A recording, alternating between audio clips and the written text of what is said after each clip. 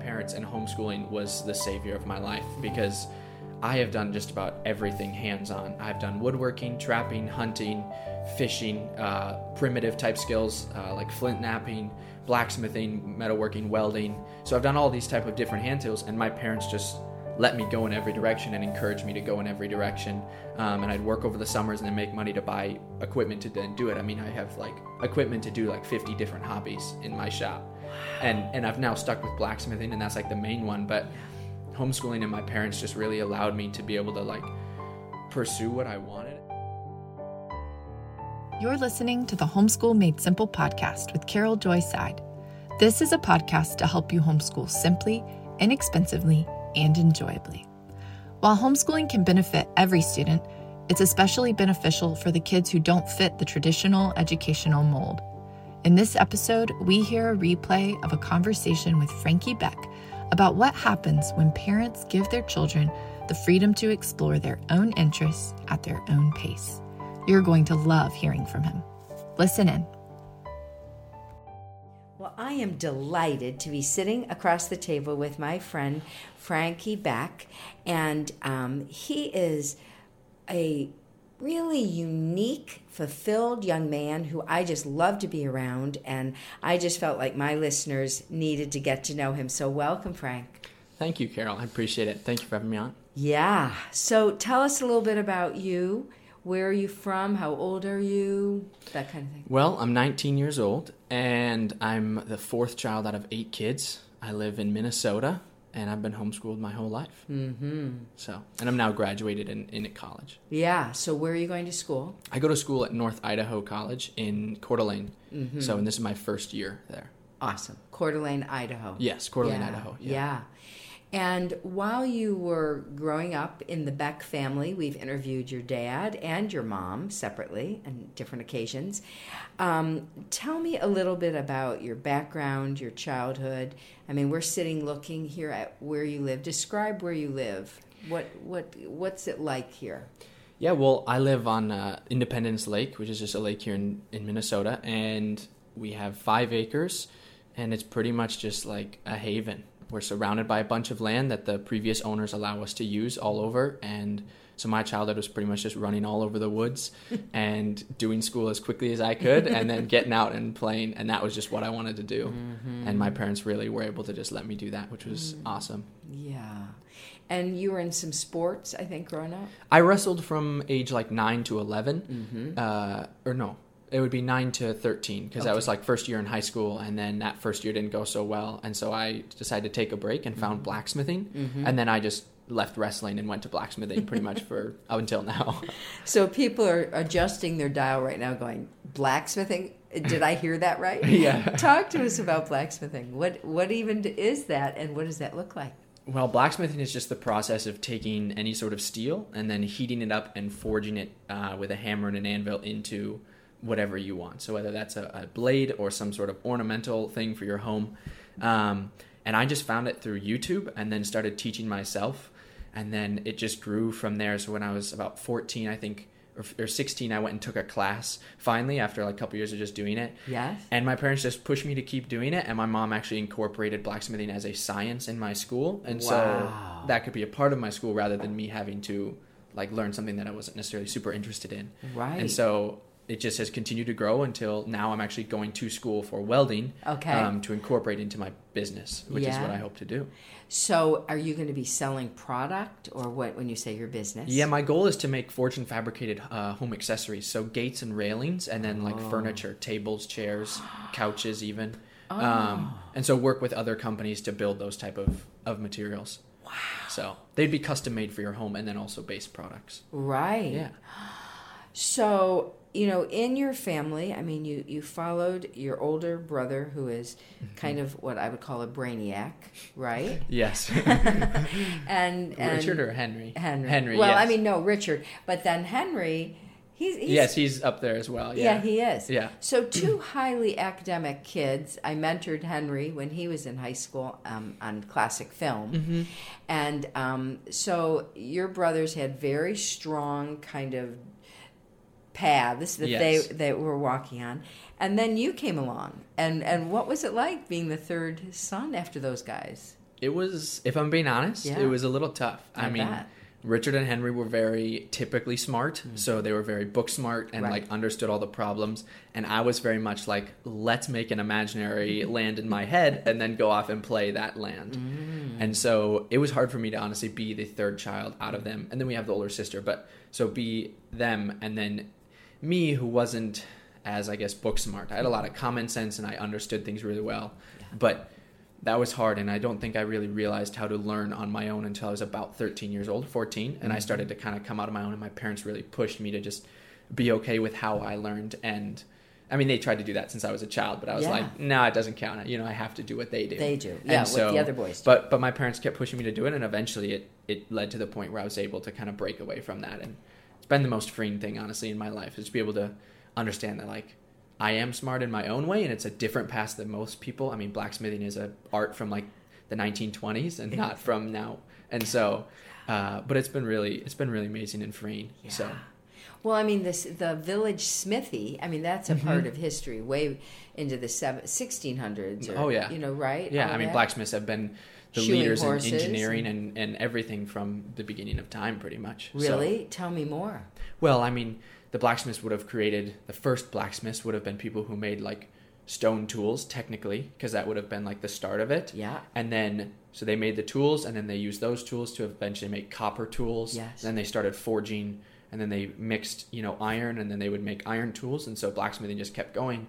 And so you couldn't really do anything without blacksmithing, because Right. somebody had to make the plows, or the axes, or the nails, or the hammers, everything to make all the homes, or the equipment to build anything else. So Or honestly, warfare. exactly, or armor, So- or swords, and so everything. So the blacksmith really was like a pivotal point for every single society, because without them, the society would have never grown. Wow. There were people to design and engineer those products, but Yeah. they had a blacksmith make them, and woodworkers. People work together, but Right. yeah, So I remember a place in the Bible where it says that Jonathan and I think Saul were the only people who had swords. I don't know if you've Okay. noticed this. okay, But I was kind of taught that, like, Israel was not fully in the age of maybe the Iron Age or Okay. something, and the Philistines were, or something like that, and so there was a discrepancy in their, because Goliath even said, "You come at me with sticks, but I, right, whatever." most likely spears or something That's like that. right. Yeah, That's right. So, wow. So the history of blacksmithing is the history of civilization. pretty much. That's how I've always thought about it and heard from a lot of people. And, yeah, the most fascinating thing to me about it is the ability to make the tools, to then make the tools, and then continue, like, make more tools. So you can make little tools to eventually make a hammer, to then use that hammer to make something else, and then use that product to make, and it's just never ending. I mean, it's like you look on it and there's a never ending wealth of knowledge that you can never understand. That is, you're just opening my mind here. That is really fascinating.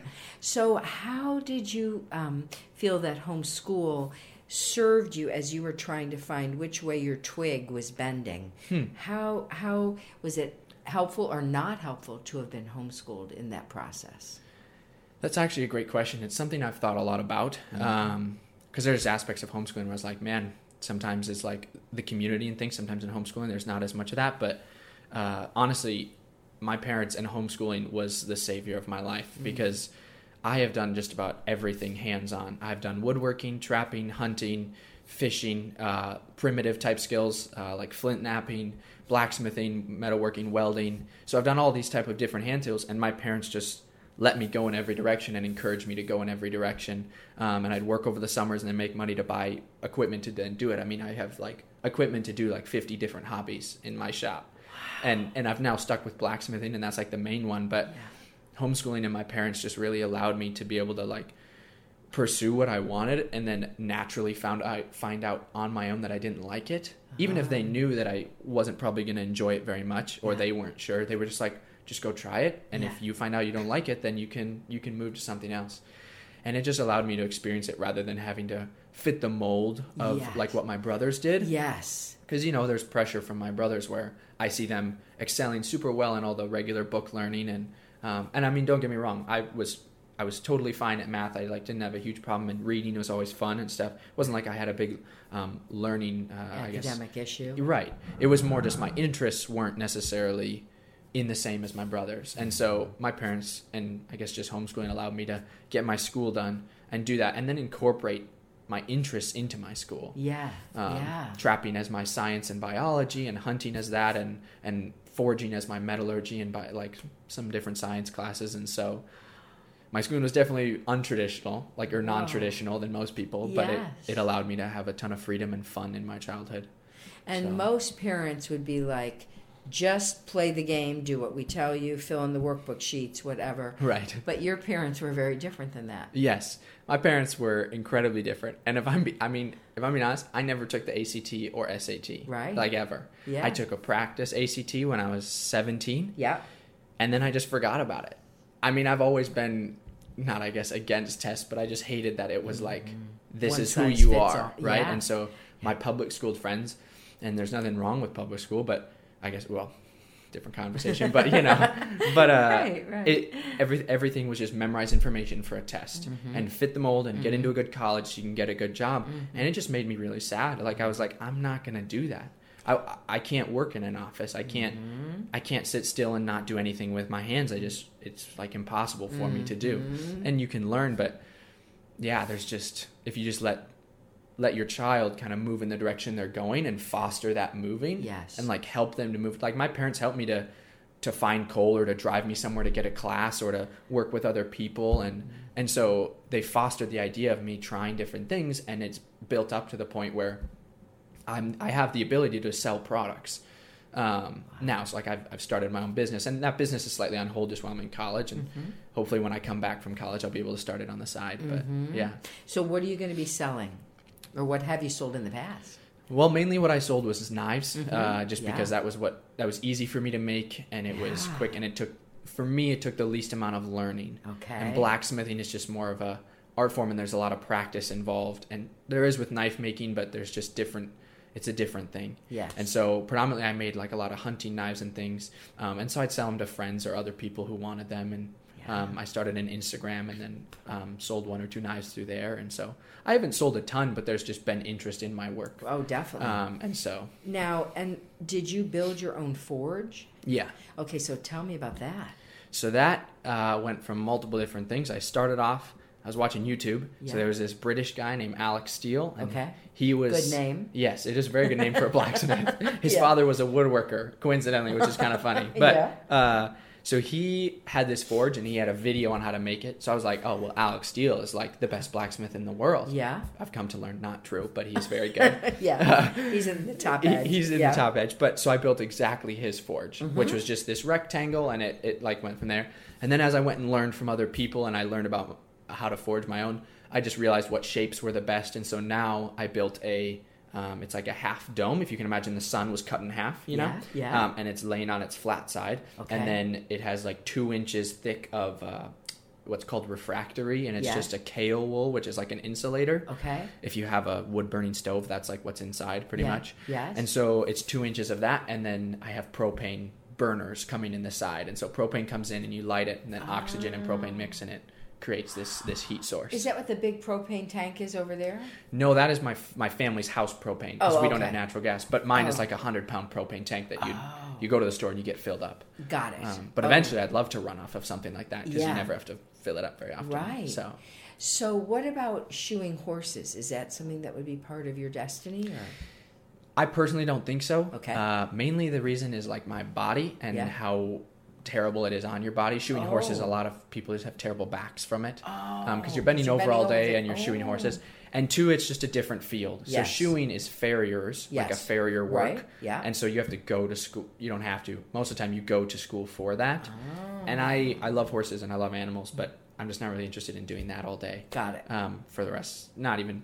I hate saying for the rest of my life, because I don't know where I'll be in 10 years, but that's how you think about it. So you enjoy the creative design aspect of your work? Yeah, I enjoy the ornamental ironwork is what I enjoy. There's a a man named Samuel Yellen. Yes. And he was an incredible iron worker in like 1919. Okay. I think it was like 1910 to 1950 was his business. Okay. Ish. And so he made gates and railings. He built Yes. gates for like the New York Bank, like all these places. And the gates weighed 14 tons.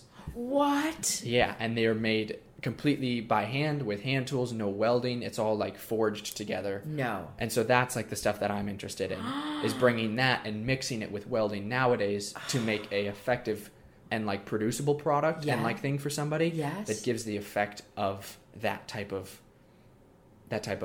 design Right, and the artistic. beauty. Right, exactly. Right. So kind of the Art Nouveau period Mm-hmm. that he was creating these. Yeah, in Chicago, where I have lived, Okay. a lot of the buildings have exquisite ironwork. Right. And it's Art Nouveau, and it's gorgeous.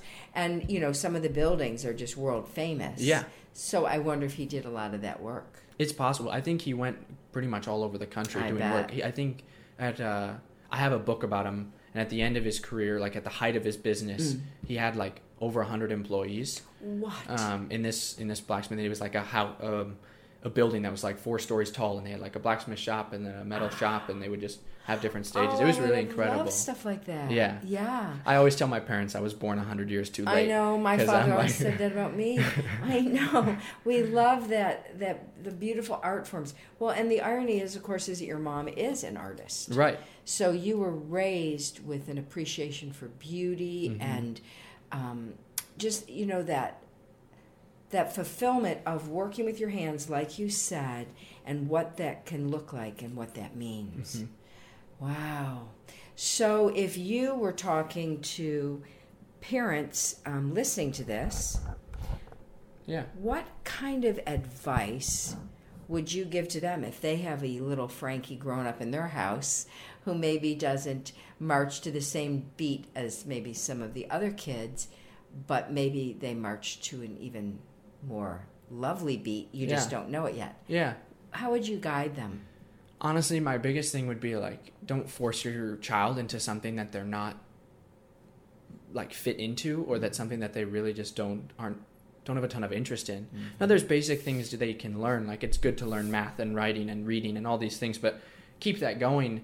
But look at them and study them and understand their interests and their desires, and really what the Lord has made them for. Because everybody has their own talent. Yeah. Not everyone's meant to do blacksmithing. Some people are meant to work more in an office or do some sort of job like that. But just kind of watch that and be able to understand and see what they do with their free time, and foster that and build that into your own school. Because that's the beauty of homeschooling. There's no one telling you that.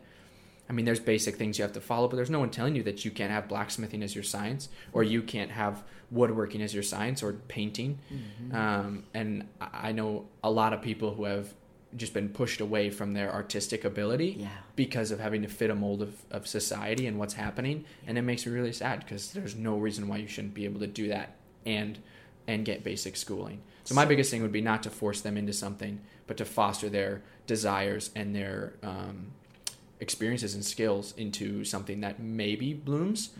And if it doesn't, it's not a loss. Like, don't put pressure on them to be like, if you don't do this, or if you maybe buy them a piece of equipment to start their journey, don't be like, if you don't use this, you're going to be in trouble because we spent this money on it. Yeah. Because that makes the child be like, okay, now I have It's to a be lot an of artist. pressure. Yeah. Rather than being like, oh, I'm going to try painting, and in 5 days I'm like, I really don't like painting. Yes. Then that's okay. Yes. And then they move on to something else, especially if they're young. Well, because that's all part of the discernment process, right? You have to try things, and there's going to be some losses in the journey. Yeah.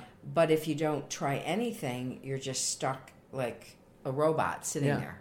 And even, I would agree 100%. And even, especially for kids who are like 17, 18, going into that college, quote, college year or college time. Yes. I'm going into college, so I'm 19, and I will graduate when I'm 21, turning 22.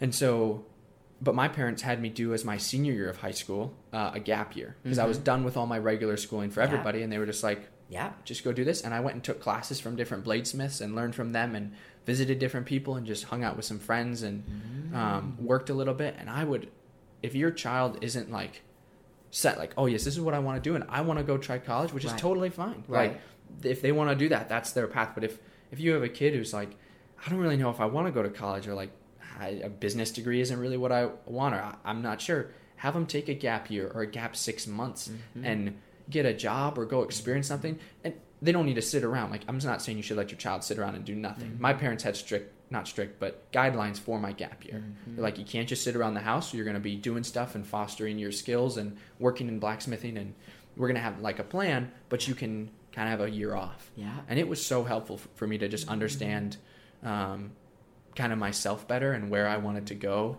and where the Lord was taking me. And it helped me to just be less stressed about like having to figure out something for my life. And one of those stages that you went through was working at Coldwater. Yeah. So was that part of your gap year?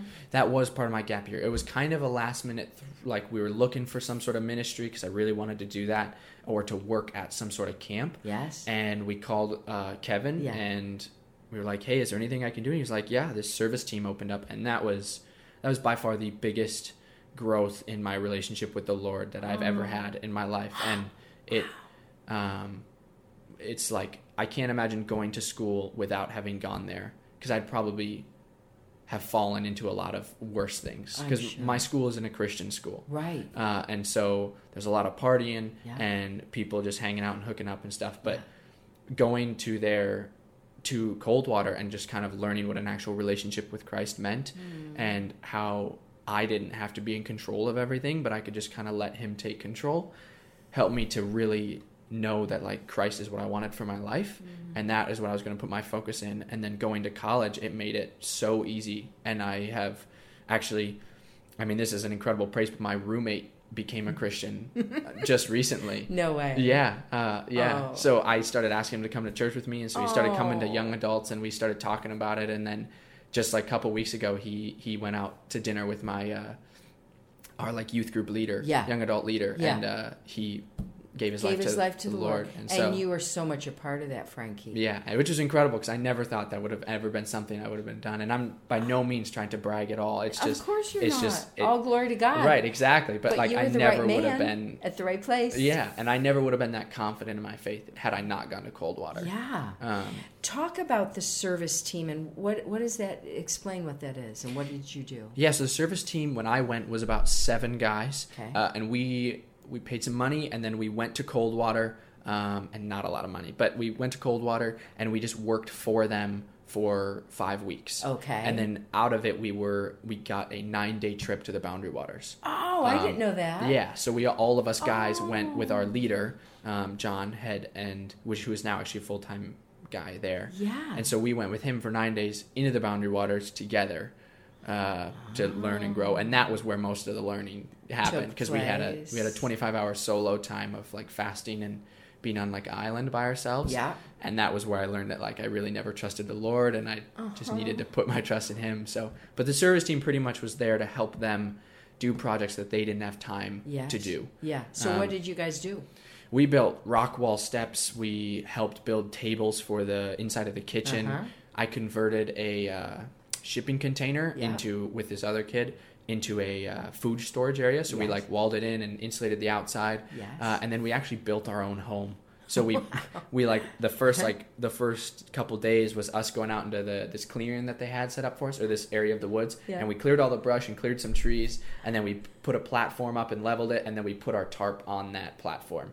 And so that's where we lived. We lived in a wall tent, for like a 20 by 20 wall tent for 5 weeks together in cots and stuff, and it was an incredible time. And so most of the stuff we did was like blazing trails, helping with cleanup and cooking every once in a while, and then just like building stuff for them and cleaning, making sure they have like the celebratory dinners every time they come back. We would help cook all those. Oh yeah, you cooked for me when I went to go get my granddaughter, and you were smiling. Your smile was so big it wrapped around the back of your head. You were like in your element, weren't you? It was a blast. I love it up there. I know. I love it. Grand Marais is one of my favorite places in the world. I know. So I know. Well, this has been such a joy. I can't even tell you, and your natural humility before we started recording, you're not really sure you had anything to say, but you had so much to say. Oh, and thank you. I just loved being up at Coldwater, when you're up there, you just radiate joy, Frankie. You really do. Thank you. I appreciate that. Yeah, it's awesome. So you want to close us in prayer and pray for these families that might be listening? I would love to. Yeah. They might be raising a future Frankie. I hope not for theirs. No, I'm just kidding. Dear Lord, I just thank you for Carol and her willingness to share this with the people around this country and the world. And I just thank you for this opportunity to be able to speak to parents and families who are listening. And I pray that you just help them to understand that their child doesn't have to fit a specific mold. Lord, we are all fearfully and wonderfully made in your image, and that is different things for each child. And so I pray that you would just help these parents to foster their children in the way that they should go, in the way that you are pulling them, and that you would just help them to have a wonderful life and live for you no matter what. In Jesus' name, amen. Amen. Thank you so much, Frankie. You're welcome. You're amazing. And thank you, listeners, for joining me this week on the Homeschool Made Simple podcast. I have a special request. Would you send a Homeschool Made Simple episode to a friend? Any episode. I love to help families homeschool simply, inexpensively, and enjoyably. When you help me get the word out about what I'm doing here, I appreciate it so much. Until next time, remember, Jesus' commandments are not burdensome. What he calls you to do, he will enable you to do. Blessings.